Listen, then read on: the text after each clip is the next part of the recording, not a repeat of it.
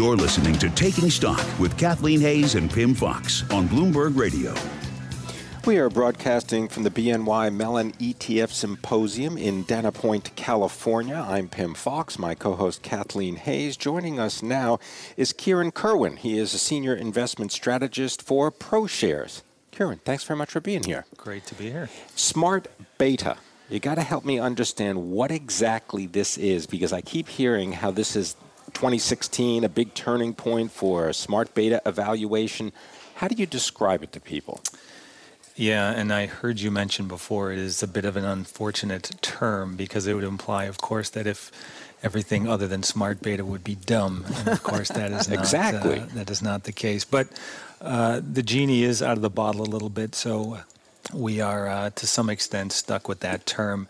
You know, I think there's two ways to really think about Smart Beta, and it's not really all that complicated. It's been around for a long time.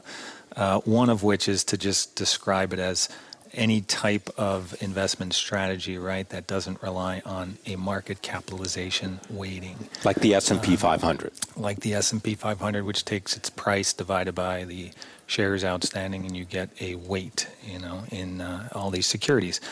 So a simple take on that would be the S&P 500 equally weighted. Take all the S&P 500 names, and instead of market cap weighting them, you equally weight them. That is, by definition, one form of Smart Beta. But really the other way to think about it is investment strategies that look to exploit a so-called factor or thing, a dynamic, a characteristic in the marketplace that have explained returns over time. And I just want you to continue down this path because a year ago here at Dana Point at the BNY Mellon conference, I moderated a Smart Beta panel. So to even understand it, I had to read a lot of different things. And it's this whole point of looking at returns and then also bringing in quantitative models. How does that part of it work? Sure. It's understanding what's driven returns over time.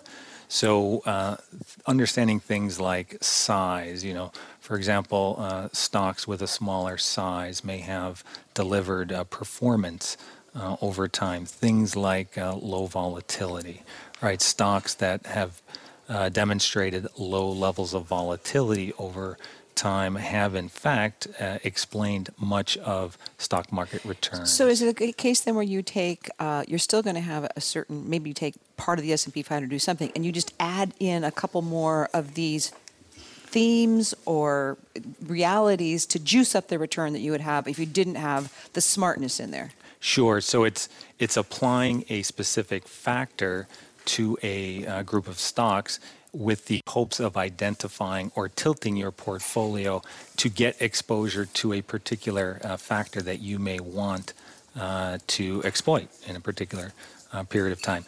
Dividends, for example, would be a good example. Everybody wants exposure in this type of market environment to companies that pay dividends. So dividends, in a way, are considered a factor. And dividends, in this case, would be the Smart Beta strategy. Correct. It is one example. There are many factors out there that academics, that practitioners have defined and created investment strategies around. The purest kind of definition of Smart Beta would rely on probably more of a handful of factors. But again, in practice, there are many, many factors that are being employed. Okay, over the last year then, since we were here, what are one or two, what are a couple of the Smart Beta tactics, strategies that have worked especially well? Sure. So I mentioned one of them already, which would be dividends, right? Companies that pay dividends, for example.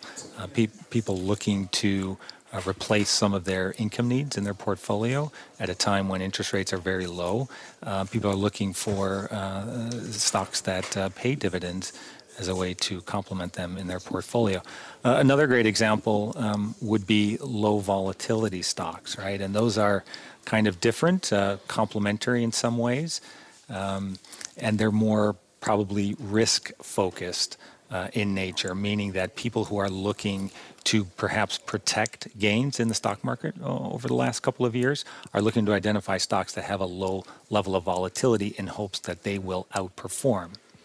Now, just to understand a little bit more in depth, you can use the smart beta philosophy internally inside the portfolio, correct? I mean, you can say, okay, here's my portfolio. Let's say you were 100%, I'm not suggesting you should, but 100% invested in long biotech. Then you could go and look for an ETF that would mitigate some of the volatility or risk. And as a result, that would work as a smart beta, but within the portfolio, not necessarily worrying about the absolute performance outside. Correct. Yeah, you can employ smart beta strategies in many different contexts in your portfolio. One way is to enhance returns. Another way is to reduce risks. A third possible application is to get yourself exposure to a particular factor that you may believe, that investors may believe, may be a good time to invest in. So a number of applications to the smart beta phenomenon. Kirwan, we are definitely smarter about beta than we were before we started this conversation. Kirwan is Senior Investment Strategist at ProShares. He's joining me, Kathleen Hayes, and my co-host, Pimm Fox, at BNY Mellon's ETF Exchange 16 here in Dana Point, California. This is Bloomberg.